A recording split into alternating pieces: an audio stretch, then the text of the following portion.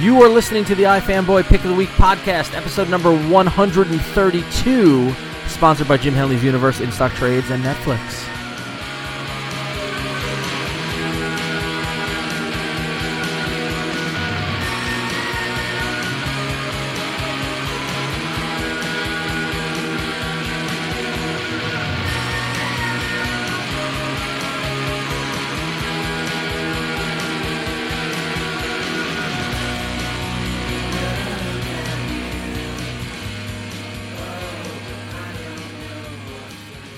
Hey, welcome to the iFanboy Pick of the Week podcast, episode 132, where we bring the sexy back. My name is Ron, and I'm here with...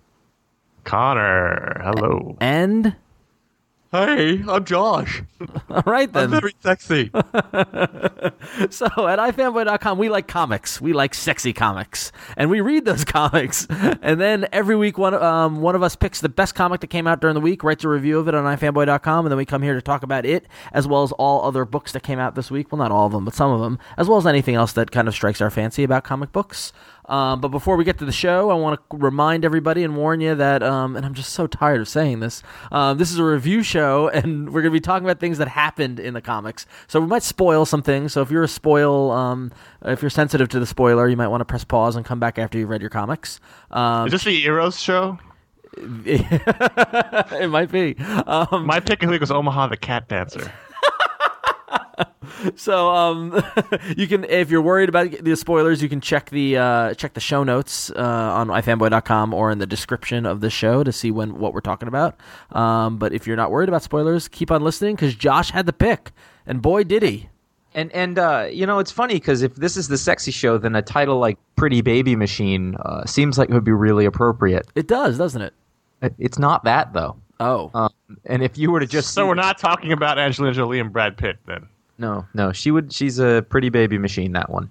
Yes. So is he. He's prettier than her. Hell. Anyway, my stack this week was record breaking. I think for me it was like 18 books or something like that, which that's right up at the top of our head. And I had I don't know, I was disappointed by a lot of books this week. But what it did was it cleared the way that I actually picked up this book, Pretty Baby Machine, based solely on the solicitation, was just like guns, broads, mobsters, and I was like, okay, that sounds fine.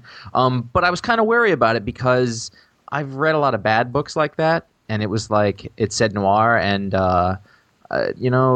sometimes you're in the mood for it, sometimes you're not, and most of the time they haven't been good. So I still decided to go ahead and pick this up because I had the pick, and I thought, hey, on the off chance that I could miss a good book on that week, I wouldn't want that to happen. And I was really pleasantly surprised. I ended up enjoying this book, obviously more than anything else that I'd read this week. And I was just so happy that it was good. I think because I hadn't really expected it to be. I guess, if that's how it goes. What it is gangsters in Chicago in 1933. And the title Pretty Baby Machine actually refers to Pretty Boy Floyd, Babyface Nelson, and Machine Gun Kelly, who are these three real characters from history, and they work under Al Capone, and they're going to go after him. That's basically exciting. It's very Connor. Did you get this? No. I did. Oh. I picked it up. You did? Yeah. Well, that's the luck of being 3 hours behind you is that I can see what the pick is and then I can buy it and read it and see if I agree. So so I picked it up. My question is this this isn't a true story? This is all made up, right? I don't think it is. Okay. To be completely honest with you, in the sort of reading all of the comics and doing the pick of the week and doing all the stuff that we have to do for the site, I didn't have a chance to pick out a book and read the actual history. However, unless this story ends in failure, Al Capone went down because of the taxes. Right. He wasn't taken down. They're not going to overthrow him, clearly. I mean, no. These guys, I don't think this, I mean, it may or may not be true, but these guys all met their own fate individually. So they're, I remember that. Yeah, I do remember I looked that. up that a little bit, and they didn't die that long after this story is supposed to take place. Right. I think what it is, I think it's fictionalized history. Yeah, that's the feeling I got. It's all based in reality. They're all real people. It's like Road to Perdition with the real like, Capone was in that and Nitti was in that, and that's sort of. It's very much like Road to Perdition. You know what? And either way, it doesn't really matter because it felt real. It had the right, and it had the perfect amount of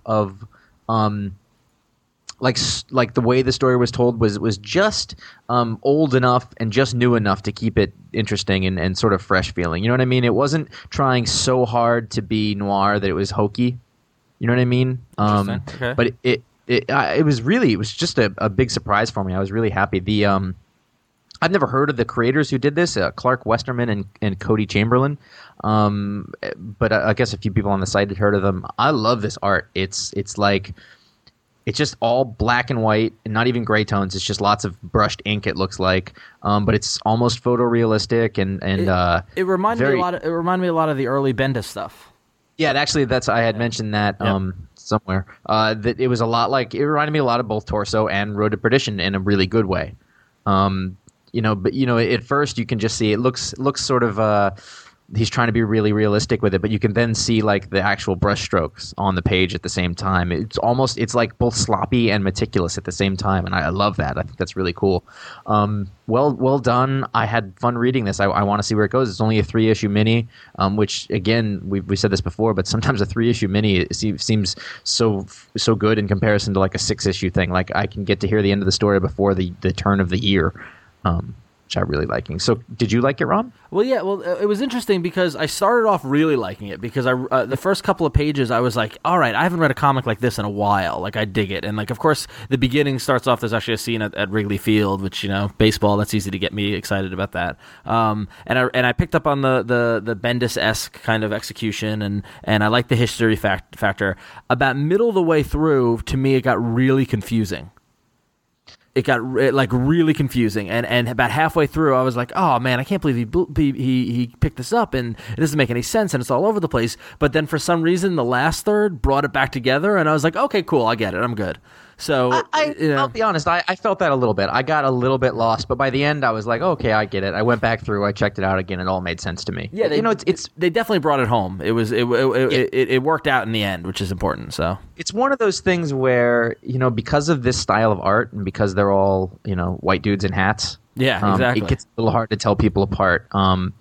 But I mean, basically, the other thing is there's a lot of time shifting, and the signifier used to tell you when they're talking about is sort of small and innocuous. Yep. Like the beginning takes place now. It's the 3 gangsters meeting each other, and then the third page says 2 days ago, but it's very small and it's in black and white, so it's hard to sort of bring your attention to it. And then later there's another signifier that's something like last week, and it sort of jumps around a little bit. So that's understandable. You kind of have to pay attention. But besides that, Connor, you will love this book. Yeah, I'm looking forward to the collection when it comes out. That's how I'm going to be buying it. Yeah, you'll definitely dig it. It's just, it's just a good gangster book, and who doesn't love gangster stuff? When I read your pick of the week, I thought, wow, that was a book written for me. Yeah, if there ever was one. Is. Yeah, exactly. Oh no, and it harkens back to Al Capone shows up and he's talking about Joe Kennedy's involvement with the bootlegging operation and how Joe Kennedy was a criminal. Oh yeah, and it totally gets into that. Yeah. But like the pictures of the people are basically, they're clearly based on photos. So right, you can conjure up all of the background in your own mind without having to know everything. The bits and pieces that from either watching The Untouchables or seeing a History Channel show. It kind of fills in the background and makes this story sort of live all the more, I guess. I had totally fun with this book, and when it came down to picking, really the only other choice was one other book, which we'll talk about later. But this was just so different. It was good to have something else in this week of just Avengers. On top of Avengers, on top of Avengers. It wasn't even that. The week was weird for me because again, I had a packed week, and I bought a bunch of non. I don't think I bought barely any DC books, but I bought a bunch of Image books, but everything on Marvel seems Iron Man. Like every on the rack was just full of Iron Man. Little overload on that. Yeah, a little bit of overload. But it's to be expected. I'm not it's not a bad thing, I guess. I don't know. Yeah. So if you're in the mood for a gangster story, I can't think of one that's come out too recently that isn't like a Batman story wrapped in a gangster story. You really should have done this in a newsreel voice. I feel like we lost out not having to do the whole review as a newsreel man. Can we rewind and do that maybe, or? He's left the show now. You know what? I can't. I don't think I can do it right now. Startling news out of Chicago as Pretty Baby Machine gets the iFanboy Pick of the Week. Black, white, ink everywhere. It's a beautiful thing. Machine. I don't have. Al Capone has a stranglehold on the city's underbelly of crime, but Machine Gun Kelly has other thoughts. See, you're actually better than me at this right now, which is scary. I love that voice. He said that's making me laugh, so I break up and I do it. Prohibition. Babyface Nelson, not quite a baby now. Look at that Tommy gun go. Speaking of Tommy guns, Machine Gun Kelly's got a mad on for organized crime. I don't believe they would have said mad on. Yo, it's mad crazy. All right. Pretty boy Floyd doesn't want any part of that. Okay. I'm sorry I asked. No, but it was funny because it was funny when you picked it because actually when I was going through doing my pulls on the site, I like paused at that book and I looked at it and I was like, I saw Shadowline was the studio that's publishing it, and so it's under Jim Valentino. And they're of all the stuff at Image, I feel like they're doing the not the edgiest stuff, but the most like not normal stuff. Varied, yeah. They're doing the genre stuff. They're doing the genres. Well, not even. No, everybody's doing a little bit of the genre stuff, but for some reason, Shadowline is always like you don't know what to expect. And also, like After the Cape was a book that came out that was similar in the style that was out of Shadowline. And the thing is that when they're doing that, you're not always sure what you're going to get. So I didn't initially pull it because I wasn't sure what I was going to get. But I made a point that the solicitation was the thing that sold me because it was like broads, guns, mobsters. Yeah. What I actually I think what surprised me was that was cool in itself, and I would have bought the book either way. But this was actually even more toned down and stripped down and I guess realistic than that indicated. Like that sort of indicated that it was going to be sort of a full-blown noir book. And it was more, based in reality, I felt. This sounds like the book that I wish Doc Walloper was. Yeah, I think you're right, yeah. I'm enjoying Doc Walloper, which came out this week, but it's the fantastical elements sort of lessen the impact of the book, where if they just gone straight historical, they would have been a much better book. So this is kind of what I've been looking for anyway, so I look forward to it when they collect it. Well, there you go. Cool. Excellent. All right, we know we have to talk about this stuff, so let's get to it. So where do we want to start? Do we want to start with Secret Invasion 2 or with Mighty Avengers 13? Let's start with Secret Invasion 2. Okay. All right. So go from there. Issue 2, a lot of splash pages. I gotta say, before we talk about the story and what happens, I thought Lionel Yu art is amazing. I really enjoyed the art in this was awesome, and and it was just like that. That was the one thing that stuck out at me was that wow, the art is really good. So. All right, let me start this off then because I didn't say much in the last one. Okay. I don't want to sound like I'm disliking the book or the crossover, even though it may come off that way to some listeners. But all the excitement this isn't a Civil War again, is it? All the excitement I had for after issue 1 has sort of been dissipated. I feel like the in-between books were very lackluster.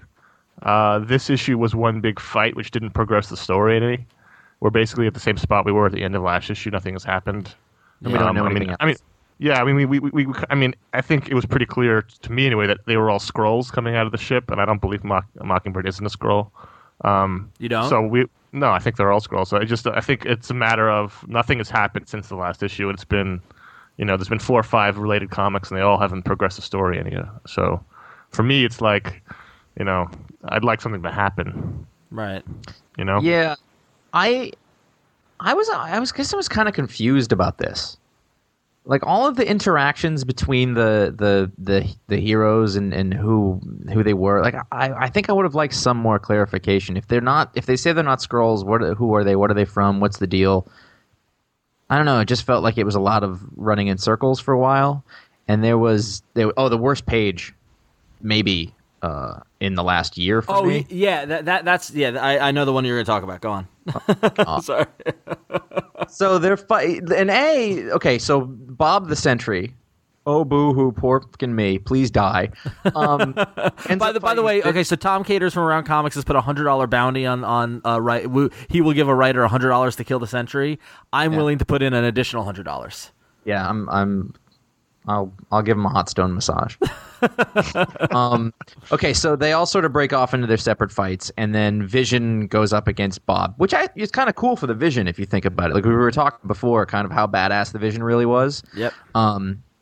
And And it turns out that out of all of these other people, this Vision is not trying to convince him that he's not a Skrull. He says he's the Void. And this is what you wanted. This is all. You're doing all this, Bob. And Bob goes, no, and flies away. I was like, you have got to be kidding me. Yeah, The single most useless character in all of comics. Yeah, Oh my God. that was All of comics. That whole page was just ridiculous. That page was. Well, just- it didn't make sense with the rest of everything else that was going on. I didn't It's think. probably going to make sense down the road, I hope, but it was just Maybe. like it was ridiculous. It was too funny. If this all turns out to be a Sentry No, it won't. hallucination, I know, but like it's sort of what they were hinting. I don't know. Okay, let me go on the other side of this, saying that the thing that I did love about this I is know- not going to come to any surprise to anybody. Oh yeah. But seeing Mockingbird and Hawkeye back together, that's really cool. Oh, And I thought it was going to be Hawkeye, Ronin grabbing Hawkeye's stuff and running to the trees like freaking Predator and taking people out. I thought Yeah, that, no, I was like, the that's whole thing. amazing. That was awesome. the whole thing with Clint finally getting, Yeah. getting some play. I want that Ronin costume gone almost as much as I want the Sentry gone, because like the thing is, the Avengers need a leader right now, and if it's not going to be Tony Stark, because he's got a lot of things going on. Cage. It's Luke it should- Cage. well, It's Luke yeah, I Cage. know, but I feel like Clearly Luke Hawkeye's. Cage. I feel like You just Hawkeye. have a man crush on Hawkeye. Yeah, He admit it. took over the Thunderbolts. I do. No, I love that character, but I feel like I loved he's it sort when of- he was on the Thunderbolts. That was awesome, by the way. That was one of my Yeah, I favorites. mean, he's sort of the sort of edgy follow up for the Captain America. Like he can be the one to sort of take that. He's because also, but he's also too much of a fuck up yeah, but yeah, that's Yeah. true. Yeah. to be a true leader. But the only really, and Ron is correct, for me, the really only good scene was where he took the bow and arrow and went into the trees and just picked people off. That was pretty badass. And there were good moments, and I'm not going to say I didn't like. Yeah, overall for me the story has problems. In each issue, there's always good stuff, but Yeah. Yeah, definitely. Well, speaking of problems, should we talk about Mighty Avengers then, or? I'd almost. yeah. Well, we can drop- talk. Let's go back to Mighty Avengers. We can come back to Secret Invasion if we need to. So Mighty Avengers is a Secret Invasion, crossover book, and if we recall, last issue featured was last issue of New Avengers was the Nick Fury issue, right? Or was it Mighty Avengers? I can't keep straight. No, Mighty No, Avengers. it's- Mighty Avengers was a Nick.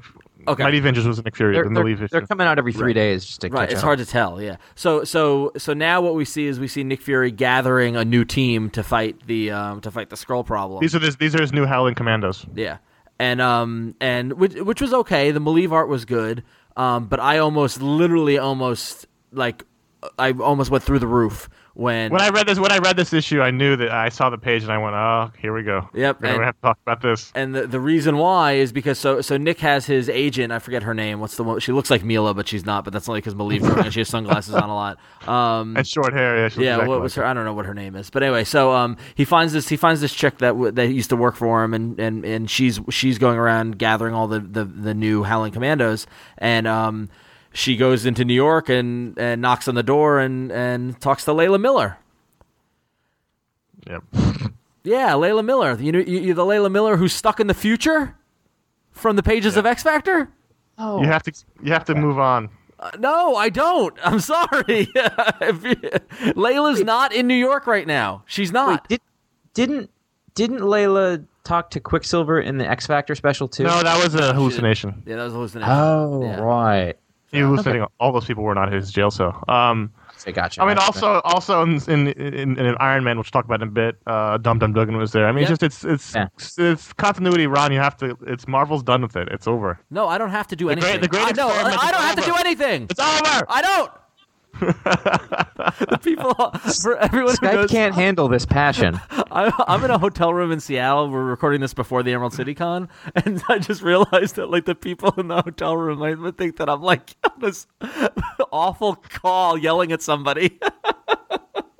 Who's this Layla person? She really upset No, I'm me. sorry. If you're doing company-wide crossovers and line, like if you're gonna have characters that are, I can understand there's stuff happening in the X-Men universe and there's stuff happening in Avengers and stuff like that. But if you're gonna have a pivotal character that seems to be important to both of them, you need to have your shit straight.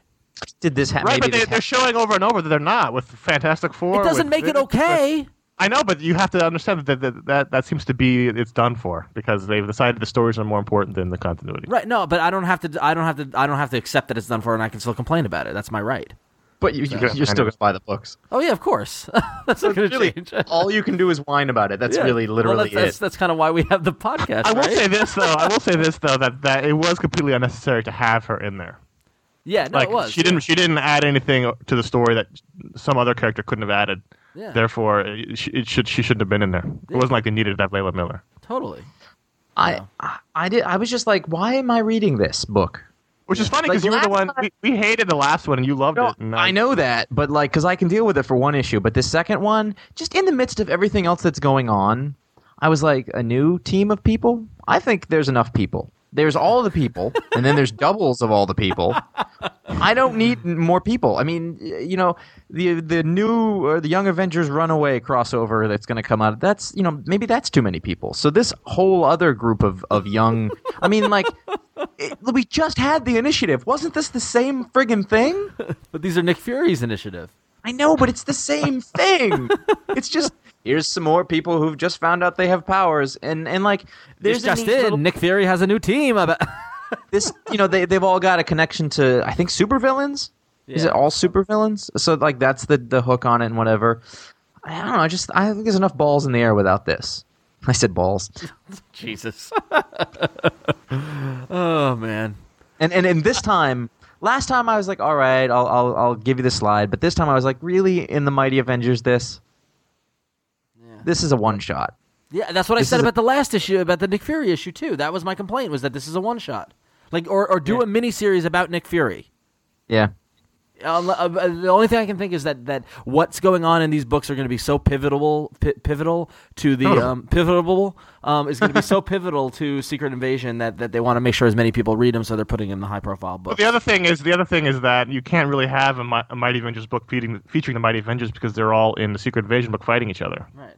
You know what I mean? It wouldn't make sense continuity wise, and it would just be rehash of whatever's happening in the Secret Invasion book because that's where all the characters are. Pissing me off. I really didn't understand what was happening in Secret Invasion. Yeah. I tried. I'm sorry. I'm back to it. But like, there's only a couple of points where I felt like I had my feet on the ground. The rest of the time I was like, what is this? It's like they were all arguing about something we didn't know about. It feels very much like Civil War still. Yeah, sadly. They're all fighting each other, even if they're Skrulls. I think that was the thing, is they started fighting right away. Yeah. That's what it was. Now that I'm looking at it, like, it was right away like, well, I need to hit something. I was like, well, why? It made me laugh because, and again, actually, it made me think of the Dewey Cox Tim Meadows scenes with the drugs, because it was Ares going, "This is a trap, leave, don't fight," and he kept on saying this, which I thought was cool, that Ares picked up on the fact that it's a trap, but the fact that Luke just completely ignored him and they went to blows anyway just felt to me really like Forced. Yeah, forced. Yeah, it did. Because if he is the leader of the team, and he knows better. Yeah, he's like, I hear you, Ares, but I gotta punch this guy who looks like me because he has an afro. I mean, like, why? Like, it doesn't make any sense. Yeah. So Yeah, I mean, I get it. Superheroes have to fight each other when they meet, but again, Bob, no, fly away. yeah. God, so useless. All right. God. Iron Man, I don't know if you guys know, but Iron Man had a movie out. Really? Because there were about 14 billion books in the shelves related to Iron Man, two of which were Invincible Iron Man #1 and Iron Man Viva Las Vegas #1. So let's talk about those together. Like This Week in Iron Man. And if you missed it by any chance, if you look on our feed, we had our Iron Man movie review. So if you didn't download that, go download that and check it out. Just look in iTunes and you can. It's While this here sounds like a bitch fest so far, we really liked the movie. Yes. yeah, we love the movie. Yeah. Was I the only one that bought Viva Las Vegas? I read both of these books. I bought it. I bought it. I got them. All right. My problems with these two books were the same. One was they both had the same painted style art, Okay. which was boring. All right. I think Iron Man was much more kinetic, needing energy. And I know it's like a supreme nitpick, but it pulls me right out of the story when they do Tony with a mustache. The same problem with it happened in Secret Invasion. Why? Why don't Tony? He hasn't had a mustache because he hasn't had a mustache in like 10 years. Oh, what? He's had a goatee? Yeah. He's got one now. Oh, yeah, that's true. Good point. He just, it pulls me out because that's not the way they've drawn him for a long time. Once the Well, he's mustache. got a little bit of a goatee in the Las Vegas one. He's got like a little under chin hair going. Yeah. On. Yeah. The stash is back. That's all. He's just. Well, that's he's going with the kids. That said, I thought. Well, we should mention that Viva Las I'm Vegas. sorry, he had a goatee in Viva Las Vegas. It was Secret Invasion. He had the mustache. And Yeah. that's the one that. Viva Las Vegas is it's a Marvel Knights book, and it's written by Jon Favreau, so that's the kind of tie into the movie kind of thing. So it's like, oh, here, Jon Favreau, we'll let you do a comic, But it's these out are- of continuity. So yeah, exactly. Okay. So, but Invincible Iron Man is very much in continuity, and it's a new series written by Matt Fraction, and art by, and again, painted boring art by Salvador Larroca. How far can his star fall? That's what I want to know, really. Salvador Larroca, seriously, like he used to be so good, and now it's so bad. But that said, I really liked Invincible Iron Man. We're heading towards an awkward con meeting with you Yeah. and Salvador Larroca. It's all right. I don't know Spanish. He doesn't know English. We're okay. Okay. Okay, Ron. I really liked Invisible Iron Man, though. I really liked the story. I thought it was really good. I mean, like it played up on the technology and the armor aspect, which is always the fun part of Iron Man. I liked some of it, but On balance, felt- it was very boring. Oh, really? Yep. Yeah. Yeah. Yeah. I thought I that enjoyed I thought that the tone was right, the mood was right, but it felt like Iron Man stories that have been done before. And what it was the idea, let's get Iron Man back to what he is, but in exactly the same way that we've done it before. I think that's what I felt like. It was very paint by numbers. And there was interesting concepts. I think the villains taking the technology and moving it up one notch past needing the armor, but actually having it sort of be part of your body. I think that was a really interesting concept. There were things about it, but it felt really sort of standard to me. The best think. Iron Man book is still the Iron Man Director of S.H.I.E.L.D. book, but that's Yeah. that's where the actually interesting stories are happening. This, I don't know. Which has nothing to do with continuity, apparently. Yeah, So that's all. It's another book out of continuity. Why would you paint Pepper Potts to look like Nicole Kidman when you've already got her cast as what's her name, Gwyneth Paltrow? Because then everybody flips out, going, "You're making them look like the movie." So we'll make her look like a totally unrelated actress. Which is, I got to trace somebody. It's just in. What do you want from me? There's only so many actresses. It wasn't even that this book was bad. It was all there, but I standard, wasn't excited by it, I guess. Oh, It wasn't it's funny because I actually did enjoy it. I did. I thought it was good. I thought it was fun. I mean, maybe because I like the more technology aspect, and it's definitely taking a more 21st century current kind of approach on technology. And if everything that I've read from it, it's going to tie into a lot of the stuff that goes on in the tech world as it exists. Like open source is going to play a part of it and stuff like that. So I don't know. I liked it. The suit will have open ID. Yeah. Nice. So, Wow. well, Not sure good how job. that would work. Good job. There. I don't know. I just felt like, and again, it's understandable. Like, make this relate more to the movie, so that people who watched the movie and liked it will have something to pick up. It's really good for that, but it wasn't. I don't know. I think I should have been something more knock your socks off about it. I think, which is a lot to ask for, I guess. But it was solid. It wasn't bad. But I really just enjoyed the regular book more. So what did you think of Las Vegas? Because I know that Favreau did a backup that was awful. Was this? Actually, that was a piece from this. Oh, it was okay. So it was the bit from the plane, and in context, it actually worked a lot better than out of context. Yeah. I thought. Yeah, I it was all right. enjoyed it. It was okay. It was a guy who's not terribly invested in doing the comic book part of it, doing a fairly good job. 3.5 out of 5 maybe. Okay. Again, though, the art just, it's just, this painted style is very without personality. And Marvel loves it. Marvel just loves it. I don't know why. They love this painted style crap, and they love to just overcolor, like we saw at McKelvey on the Divided We Stand, the X-Men book. They just love that overly digital, muddy, like that, anyway, so. And meanwhile, the sort of opposite style, which was in Casey's Enter the Mandarin Iron Man series, Eric Canetti, completely cartoony. Yeah. Perfect. I love it. Yeah. Yeah. So what can you do? But it wasn't bad. I guess both of these books they were okay. And I think that in the midst of all this stuff happening, I really wanted them to be great, which made the disappointment more. You could just feel it more, I guess.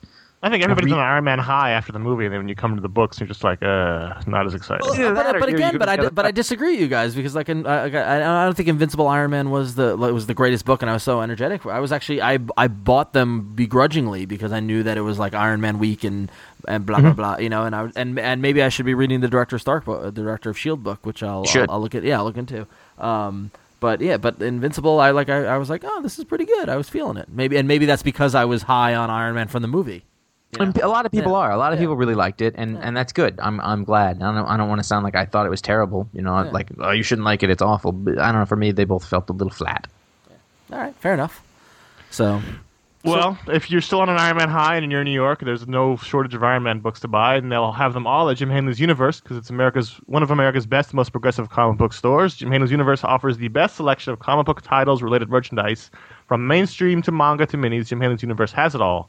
Jim Hanley's Universe is located opposite the Empire State Building in Midtown Manhattan and at 325 New Dorp Lane in Staten Island, should you ever get lost and end up in Staten Island. And you can visit Jim Hanley's Universe on the web at jhuniverse.com or at myspace.com/Jim Hanley's Universe. Jim Hanley's Universe, where art and literature meet.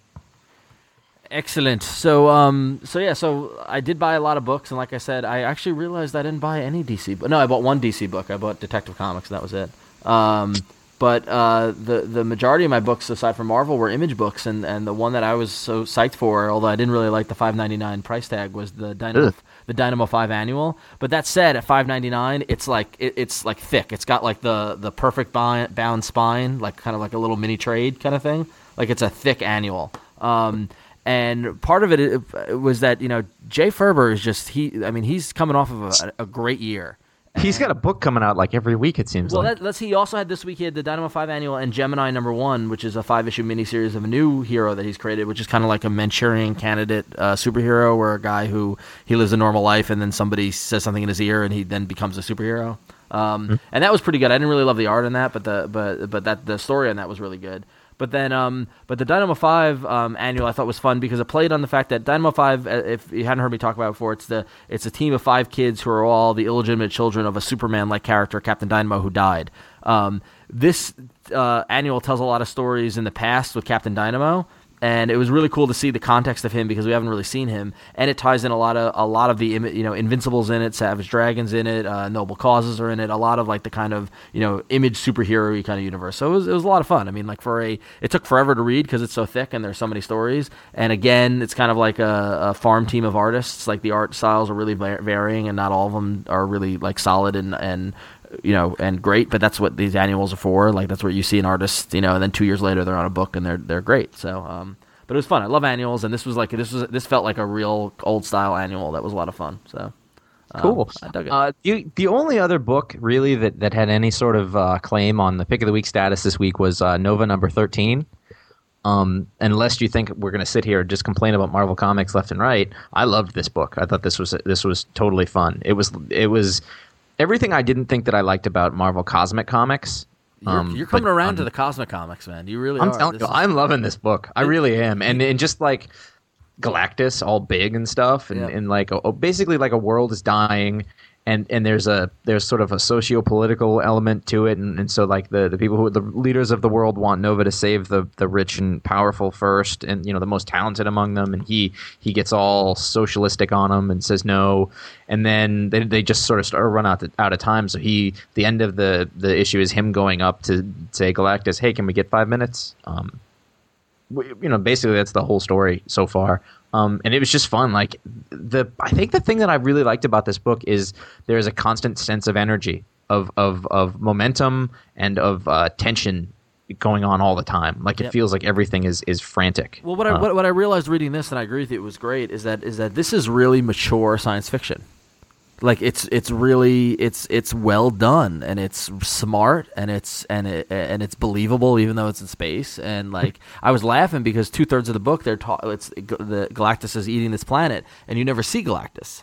And I was like, oh, don't tell me they teased Galactus. We're never going to see him. But when you do see him, it's like, damn, Oh, so, yeah, and they don't scrimp on the scale. Yeah, no, totally. You know what I mean? No, I just this is, and what one of the other things about this book that's great is because of that maturity level, it's all the more interesting because Richard Rider we first met him as a kid. Yep. So it's like literally seeing this kidder who was a kid grown up now. Yep. And that was a really good move, I think, in a much better way than say, I don't know, Speedball. Yeah.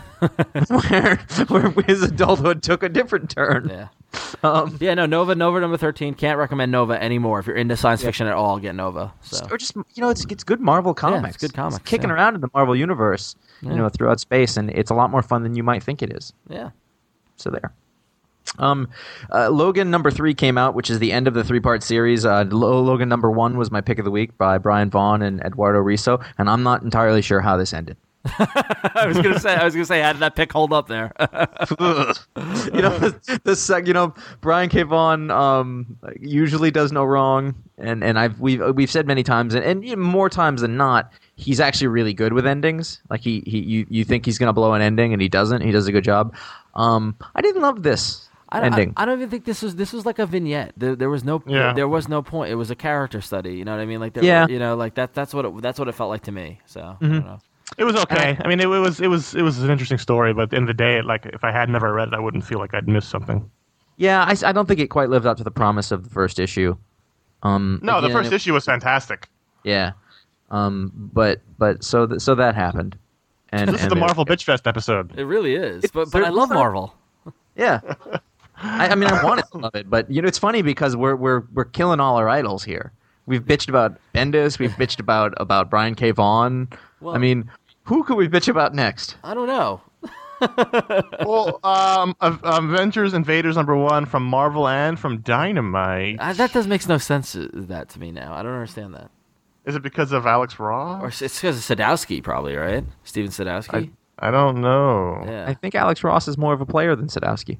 No, yes, he's more of a player. But I think Sadowski's been doing a lot of work for Dynamite with the Heroes thing and all the Golden Age heroes, hasn't he? Or am I wrong? I might be wrong. I don't know, but I don't see why, because these are all Marvel characters. Right? Yeah, I know. It's so weird. So I mean, unless they're just selling a bunch of different covers, it could be honestly. It could be like Top Cow, where Dynamite is doing the book, but with Marvel characters, and it's out of the Marvel office. You know. Except there's a whole lot of Marvel names on those credits. I don't understand. And it's set firmly in the Marvel continuity. Right? So. Yeah. And there are no Dynamite. There are no Dynamite ads in this. Yeah. They're all Marvel ads. It's really weird. I hadn't actually thought about that. I just saw Alex Ross and Dynamite, and I was like, okay, whatever, that works. But honestly, I think Steven Sadowski, he does Red Sonja. I mean, like I think that's what the connection is. Honestly, I think it's similar to that, where it's basically Dynamite got Kruger and Sadowski and Ross and said, we're gonna, let's do this book. I think it's like a Top Cow thing. All right, well, since I don't want to be the one to keep doing this, somebody else say what they thought. Connor? It was okay. Yeah. I mean, there's a lot of okay this week. This week, that was the watchword for the comics. There was a lot of okay books, not a lot of great or good books, not a lot of bad books, just a lot of okay books. And this was kind of like at the end of the day, I had to finish reading this. I was really excited for it. I was like, it was okay. Oh, Sadowski was on JSA too. Interesting. Yeah, he did the JSA Jeff Johns, the first one. But yeah. I mean, the art was good, and I like the concept of the invaders time traveling to the regular Marvel universe. What will that mean with all that's going on? But the problem I had, and I said this in the shipping list mini, was I don't love the writing team. I don't. Yeah, I've never liked the Jim Kruger, Alex Ross working together. Oh, Sadowski is working on Project Superpowers, that Golden Age thing. Yeah. I didn't like Earth X. I thought it was the writing. You know what I mean? Like that's right. The thing. So yeah. Well, the whole beginning bit. I mean, basically, I think what it is I want to like this. Mm-hmm. The couple of things that hold me back is that the whole beginning is the sort of diary of Bucky, and normally the diary of Bucky would be something written by Ed Brubaker. Yeah. And this is not. It's good. Yeah. True. It's just simply not. It doesn't crackle. It doesn't have that, I don't know what, but that thing that when Ed Brubaker writes Bucky, like, that makes it, pop for me, that just was kind of missing, and I noticed it. Like, I just noticed that wasn't the same thing. Here's my nitpick. I hate the little shiny Spider-Man eyes.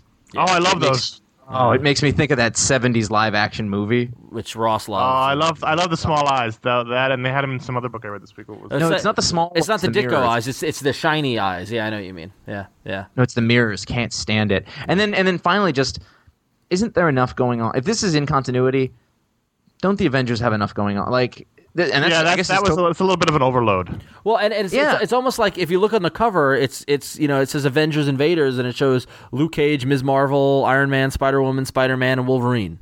Mm-hmm. So it's almost like it's in continuity. It's in continuity, like before Civil War. That's what it feels like to me. But the Thunderbolts and its registration and blah blah blah.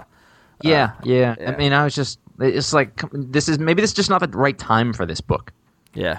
because the Avengers have enough going on, and I know that like I mean, even I'm having trouble like saying, well, let's let we'll just don't worry about the continuity. Like, come on, there's too much. Yeah. These people's lives are too wrapped up, I Yeah. guess. Yeah. And finally, in a great big Image sandwich, How satisfying was this? it was pretty good. Scud- Scud 24, the last part, the death of the overused muse, and it was a happy ending basically. Oh man, it was a great ending. It was so good, and like it was. What was really funny, what I really enjoyed in this issue was Rob Schraub's his use of lettering and sound effects and Yep. in the art. Like when at one point a huge foot steps down on the ground and the sound effect is foot. And it was just like it was just great. It was just like and the ending was totally. It was almost like this. It's this over the top robot weird kind of story, but that's just a kind of a romance. And that's Every time that I got confused about what was going on, I just sort of followed the action and went with it. yeah, that's what you got to You do. know With what I Scud. It's what you got to do with Scud. You can't. Yeah, no, totally. And if you play it like that, loose, it works totally well. This might be my favorite interpretation of God. Yeah. In a book so far. Yeah. I don't even want to say it. So it was good. How they portrayed him, but It was awesome. But so yeah, it was a great week for books. I thought I really It was enjoyed a what week? It was a great week for books. Great. No, it wasn't. Yeah, No, it was. No. I had a ton of books I enjoyed. It was average week for books. You're still grumpy. No, I'm not. It was an average week of books. I thought there was a couple of really good books and a lot of sort of disappointing books. Oh, I had a good time. And it's funny though because I mean, like Jack Staff from Image was probably the best issue yet of that series. I had another issue. What of would Mad your Men pick that of the was week fun. would have been? It's tough. I don't know. It might have ended up being Scud, to be honest with you. I thought Spider-Man, Barry Kitson on Spider-Man art is just The art great. was great. The Yeah. writing was terrible. Buffy was fun. Buffy was really good. Yeah. So I don't know. Connor, the glass is half full sometimes. So. Your glass is always half full of some bright shiny juice that you drink to be happy. So what Called did Kool-Aid. the users think?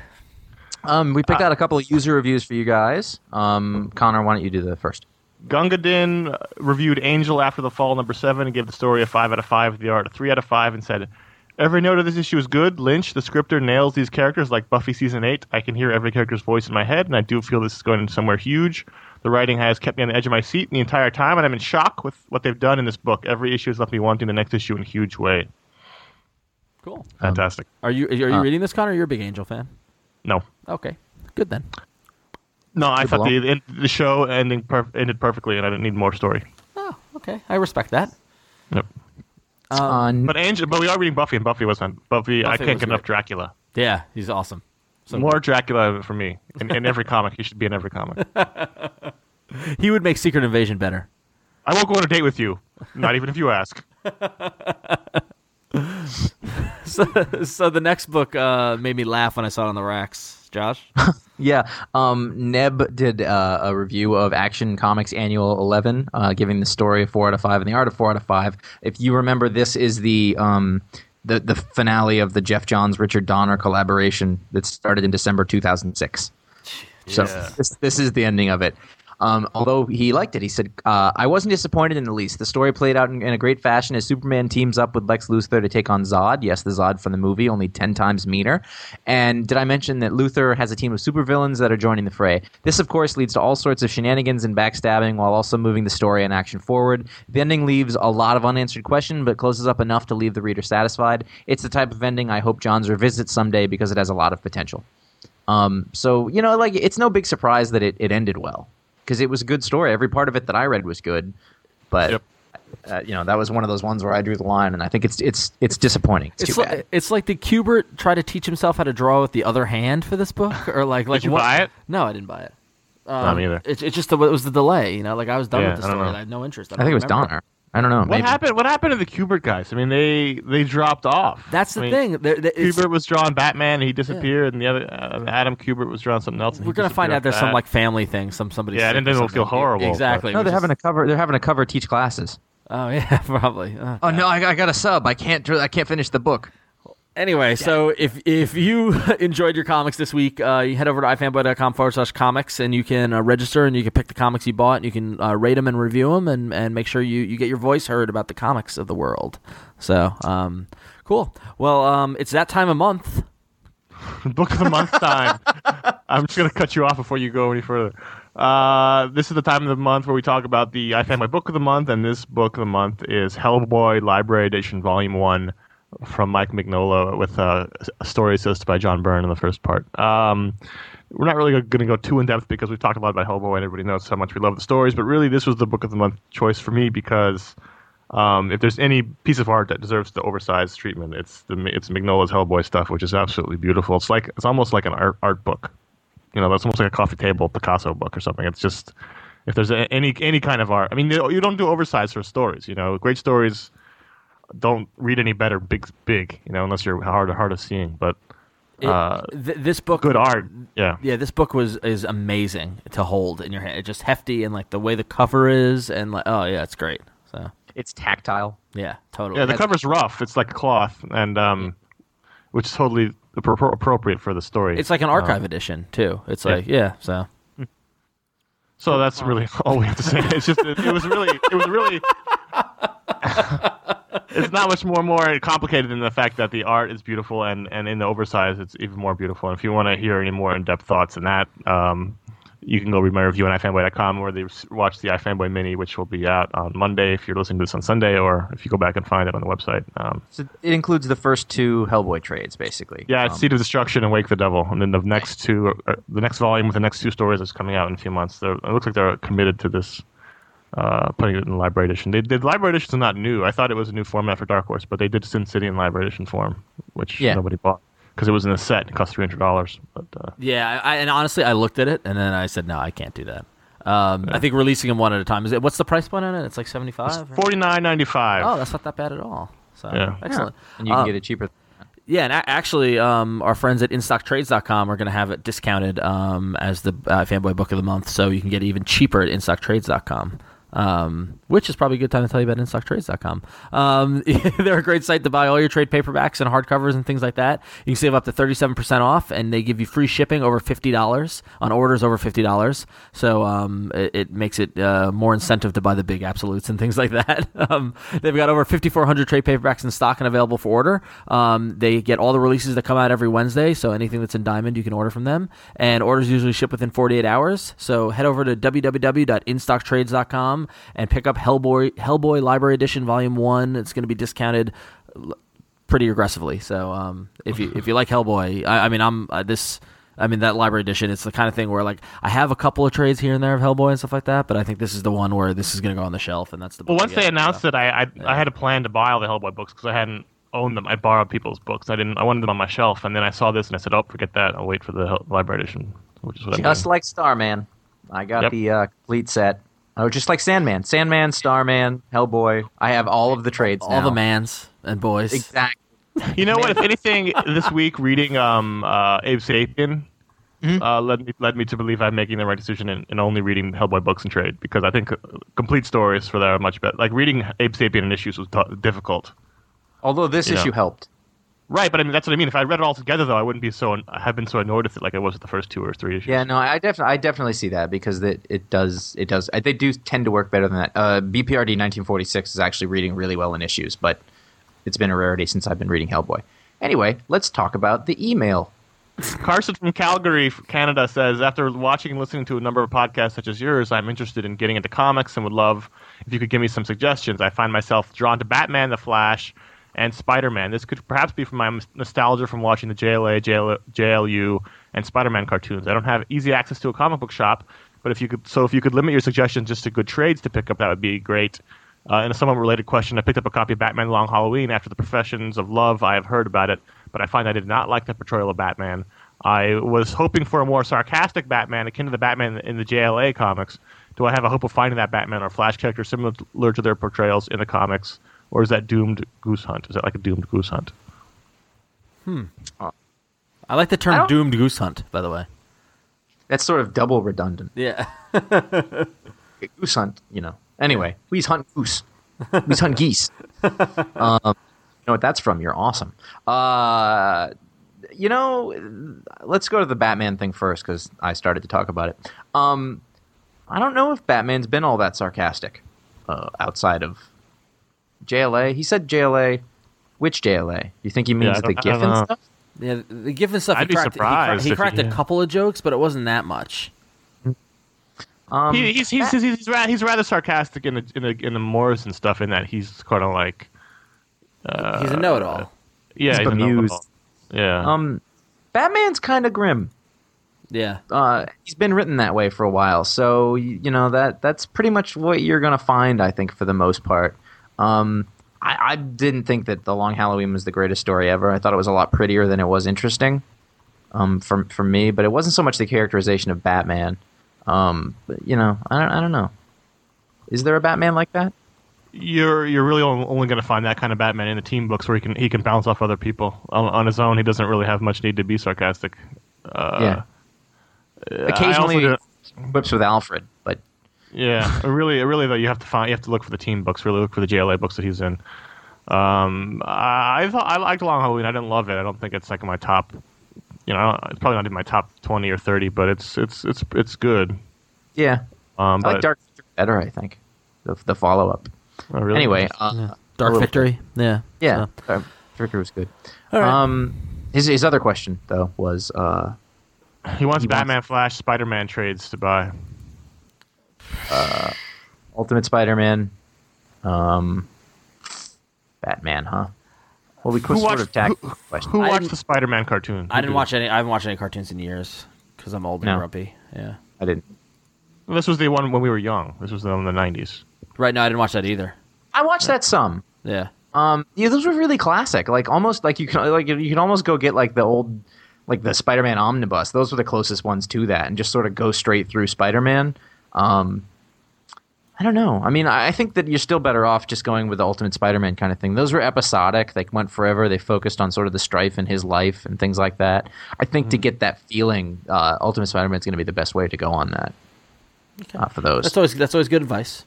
So the Flash. the Flash. I mean, the tough thing is that if I remember from his portrayal in the cartoons, the ones I did see it, I don't know if you're going to find it in the comics, but anything by Mark Waid, Jeff Johns, his Flash is good. So you know. Mm-hmm.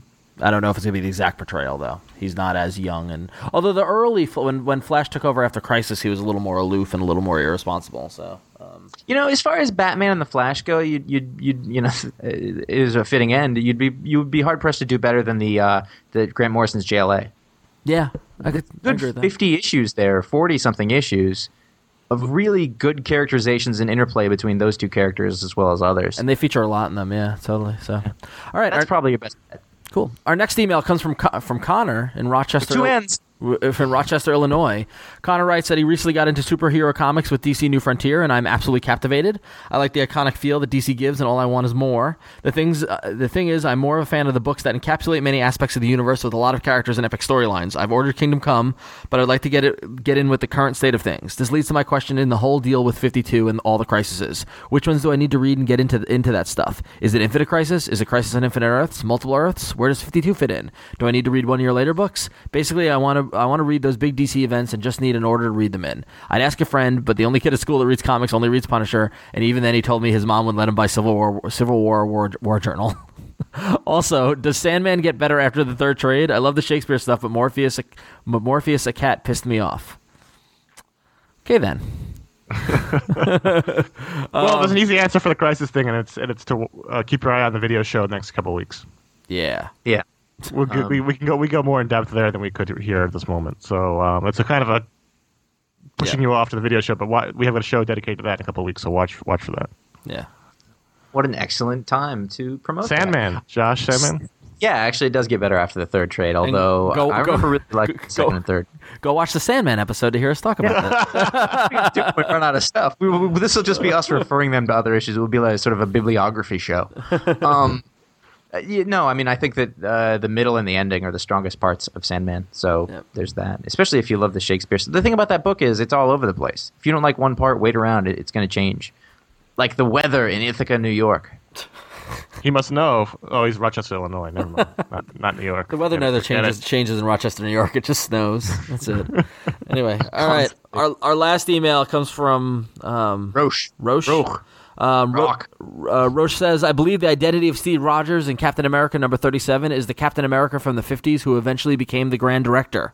A little history. When the real Cap disappeared in the 40s, he had a few successors until he came back in the late 60s. In the 50s, two men took the mantle of Cap and Bucky. That Bucky was Jack Monroe, who eventually became Nomad. I love this history stuff.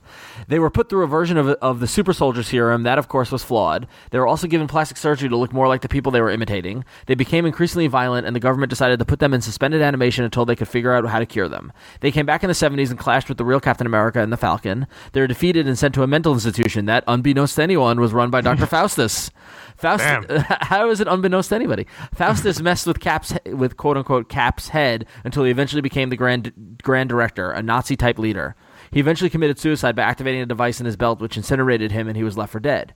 In Captain America number 37, there's a comment by Faustus as he enters Zola's lab. He basically tells Zola to not be sarcastic and that he would not have this subject if it wasn't for Faustus.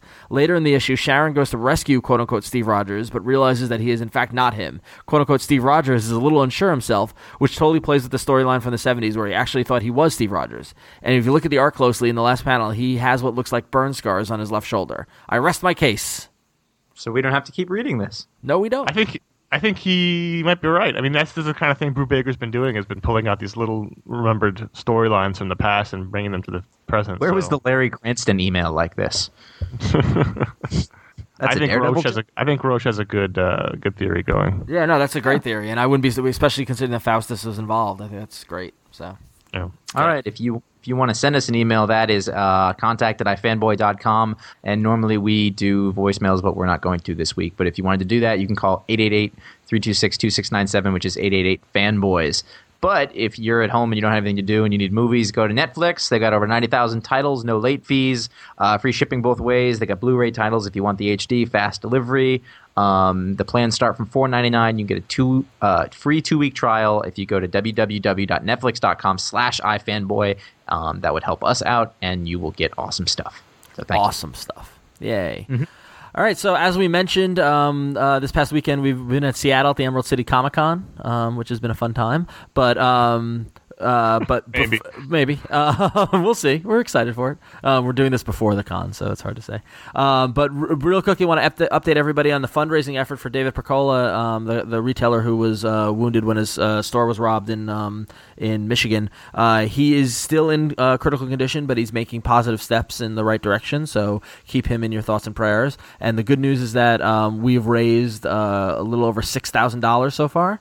Also, the police have believe they've caught the alleged robbers, so that's good. Hopefully, if it turns out to be them, innocent until proven guilty.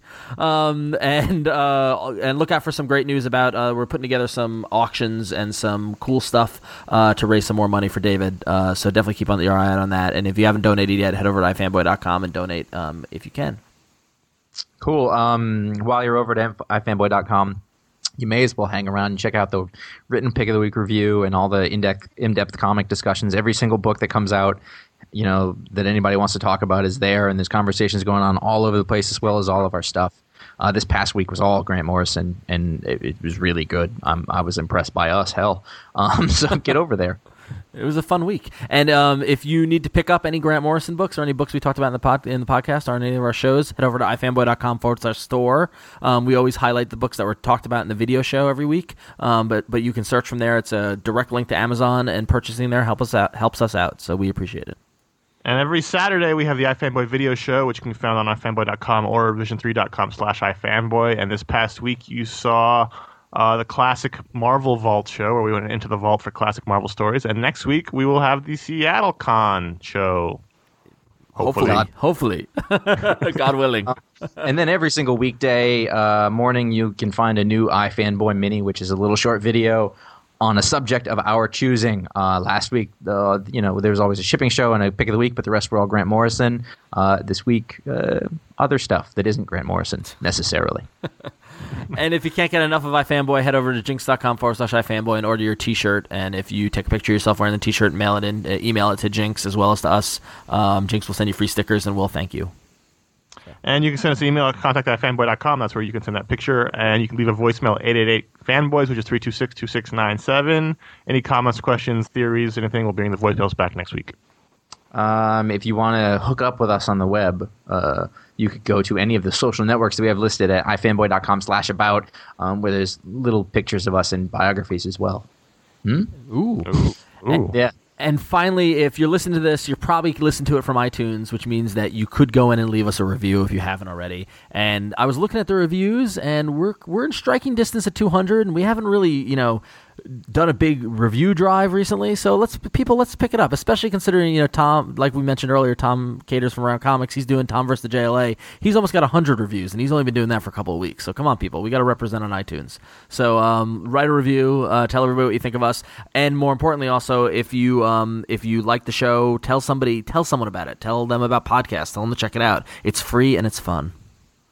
And finally, if you really like the show, you can donate some cash to the cause by going to ifanboy.com/donations. Click on the donate box, and anything you would be willing to donate, we'd be happy. Thank you very much. It makes things better. Yes. So yeah. Money don't make my world go round. I'm reaching out for a higher ground. Desiree. You know what came out this week that I picked up, actually? I picked up the Aztec trade paperback, speaking of Grant Morrison. That came out this week from DC. I'm very excited to read that. Yeah, remember in the 90s, him and Mark Miller wrote Aztec? Yeah, I always liked that character. So he was in the JLA for a little bit. Aztec. Aztek, yeah. Aztec. So, yeah. Aztec. Yeah. I thought about that, but I didn't. I picked it up. I'll probably pick it up later, yeah. Yeah, cool. All right, so until next week, I'm Ron. I'm Connor. I'm just Josh. I'm just joshing. No. I didn't say that. Take that back. Take it back. I'm not ending the show until you take that back.